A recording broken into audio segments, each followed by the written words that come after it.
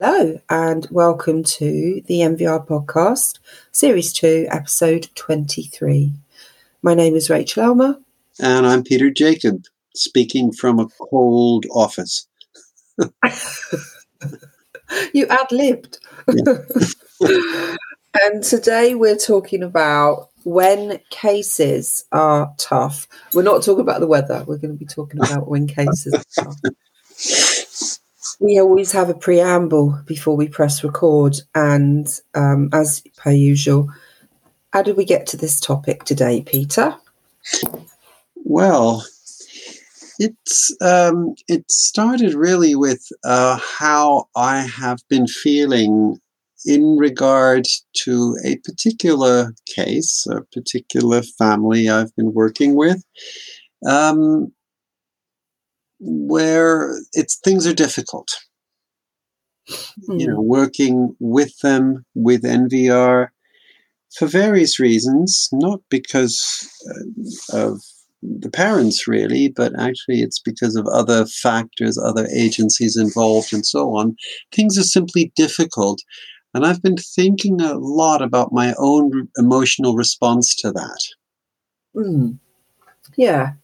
We were talking about people's caseloads, weren't we, just before we started, and about how there is that risk of practitioners feeling overwhelmed with their caseload, and sometimes when cases aren't going well. But we were talking earlier about how we tend not to have that experience so much because MVR supports families in a really deep, meaningful way, and we do see change really Absolutely. quickly. And I remember, going back quite a long time, when the received wisdom was you should only have a very, limited number of cases that in some shape or form deal with violence, abuse, and so forth in your caseload, because otherwise you would get burned out, you would get vicariously traumatized, and so forth. And I've always felt, well, using approaches and having at my disposal ways of working that are productive, that sort of gives me a sense of agency. I feel, the psychological term for that is an internal locus of control. I feel I can do things, and they're not just, the world isn't just happening to me.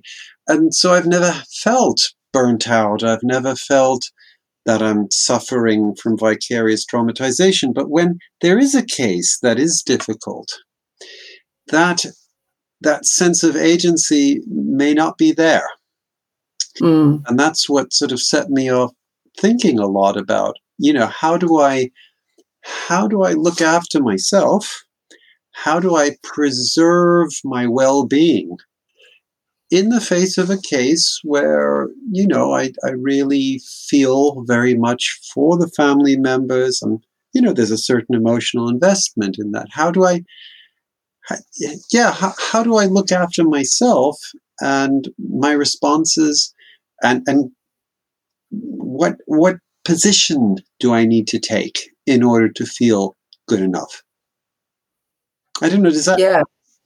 Yeah, it does. And I'm then thinking, how do you then? How do you? How do you? I was going to ask you, how do you? Well, my cases go really well, so I never have that problem. Oh, I see. Okay.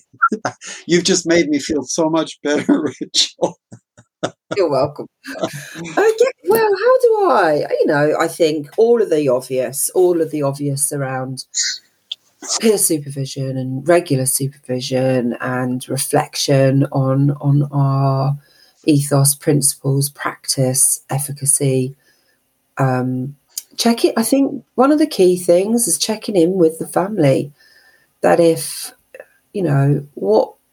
let's define what's working well, or let's define good outcomes. I may feel that the outcomes aren't maybe quick enough, or I might feel frustrated that change isn't coming about, and despite the coaching, despite the regular sessions, But actually, families might feel that things are improving just enough to shift change, and checking in with them is really important.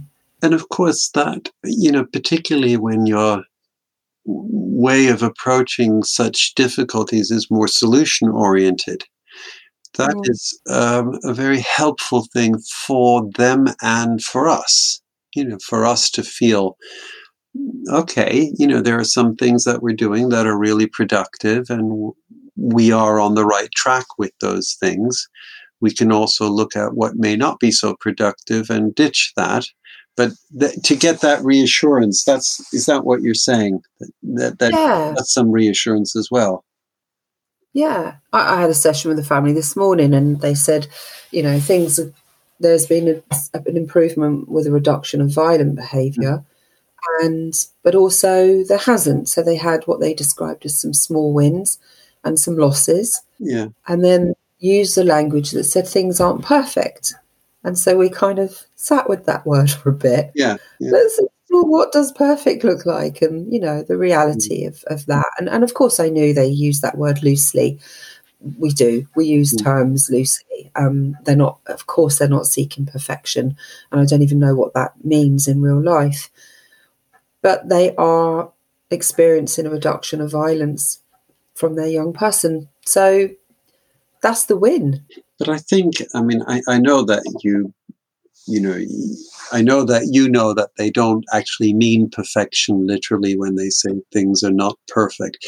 But it does raise, to my mind, a lot of questions about what is success and what do we view as success. Yeah.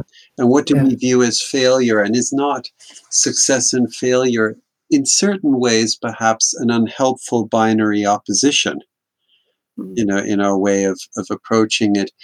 Because things are, I often say to parents, he hasn't turned a corner because there aren't any corners. There is no turning corners. There is no certain point at which something so powerful happens that the difficulties just disappear. It's an ongoing struggle. Work with NVR is an ongoing struggle. And there's a certain arc to that struggle often. There's certain stages that people move through. But I was sort of thinking, sometimes the kind of outcomes that the parents would wish for, that we would wish for, when they don't happen, what is success then? And I was sort of thinking about something that Chaim Omer said one time, and he said, someone asked him whether you could do NVR with a certain kind of difficulty or diagnosed disorder and so forth. And he said, how could you not resist? How could you want to be violent? So nonviolent resistance is always appropriate. Always. And I think there's an important principle embedded in that. So there is something valuable about the resistance to harmful behavior because it's right. It's right to resist harmful behavior, even if it doesn't mean, for a variety of reasons. Say young person is deeply entrenched in gang activity. It can be very difficult to have an influence on them when there's such powerful peer influence. And I also remember Chaim Omer talking about a case where there was gang involvement, and he saw the parents just every few months, but for many, many, many years. It was until the young man was in his late 20s and had or mid 20s and had outgrown the risk and had outgrown his affiliation. which is very different from the original 10 session plus telephone calls model, Chaim Omer's own 10 session model, So there's something about, I think it is valuable because it's right. I don't know. Does that make sense at all? Or am I? Yeah, totally. It's that kind of position that you choose to take and you stand against, because going with it is wrong. So it's just the complete opposite of what you said. Going with it is morally so wrong. Yeah. You stand against it because morally that's so right to do. Yeah. Naturally, that is what you want to do. I just had a session with a foster carer who, last time we spoke, she'd spoken about her sense of failure, that she's not doing enough. Something else like it. And sorry, was your phone commenting? I watched. You watched why? And we talked about that, and we talked about the pressure she's putting herself under, And today we spoke again, and she said, "Oh, the pressure's gone," because I asked her how the last session may have been useful to her, and she said, "Well, very useful because the pressure's gone." And I said, "Well, how's that? How come the pressure is gone? That self-inflicted pressure and the feeling of guilt?" And she said, "Well, I've come to realize that I'm doing as best I can." Mm. And she sort of said, "Well, responding to the child in these ways, that is what gives me the sense that I'm doing the best I can." And I think that's important for her, isn't it? And ultimately, she's my client, not the child. The child is a beneficiary, but she's my client. And if perhaps in other cases, actually in this case, the kids' behaviors are very good now, but if in other cases, the child's behavioral change lags behind, isn't there merit in the foster carer, in the parent, feeling better in and of themselves? Mm-hmm. Yeah. And that they're doing the best they can. Yeah. And their best is good enough. Yeah. Yeah. Mm. Yeah. I think we've just finished some training yesterday, and it's interesting when we talk through the process of a sit-in, the responses that some practitioners get, that we receive from them, which is still very child-centered, and that there's some discomfort by practitioners coaching parents to sit with children to resist harmful behaviours, and a fear of the practitioner almost putting the parents in the lion's den, the discomfort of practitioners coaching parents to sit with their, in some cases, violent, hostile, aggressive young people. And I still marvel at those responses, and marvel at the alternative then. So the alternative is to not resist. And going back to that moral right and wrong, surely it's right to resist these harmful behaviours, whatever they may be. As a parent, I felt I didn't do what I could have, or I did nothing. That would be really problematic for me. But you may not do anything because you don't know what to do. Yeah. And we coach parents to explore what they can do in their efforts to resist. And so what we find are parents' responses when they resist is taking action, which then enables them to feel empowered and connected to their child, to themselves, to their partners, to their other children. And the knock-on effect by resisting is so much greater than not resisting. Absolutely. I don't know. Is it so ingrained in us. This is the only logical way to address harmful behaviour. Mm. You know, my colleague Jackie and I was saying that yesterday. And we're just so MVR now that we have no other insight Really? to address these behaviours. I guess we're sort of going off topic a little bit, but I just want to say that we can practice NVR as a broad church of ideas, can't we? You know, as long as we uphold those underlying principles and find creative ways to use the key methods that parents use, both in reaching out to their child and reconnecting, and in resisting harmful behavior, and in protecting their child. As long as we have that core, we can invite loads of different ideas and thoughts, but I think at the core is really this sense of doing what the parent doing what they can do with our support. And even if all we see at first is that it's good for the parent, that is very important. It's same. Practitioner despondency when cases are tough and you don't feel things are shifting, moving, changing.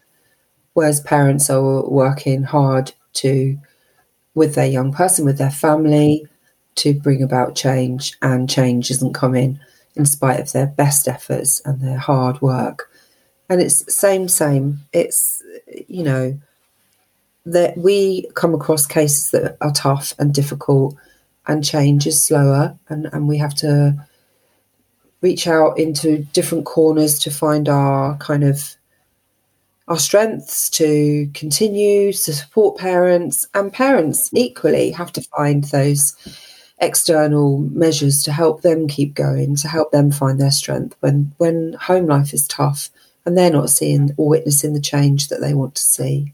And of course, in most of our cases, we see the change not just in the parental response to harmful behavior, but we actually see harmful behavior declining. We see young people becoming happier. We see them, thriving more, or addressing their difficulties. If there are internal emotional difficulties or social difficulties, we see them cooperating more.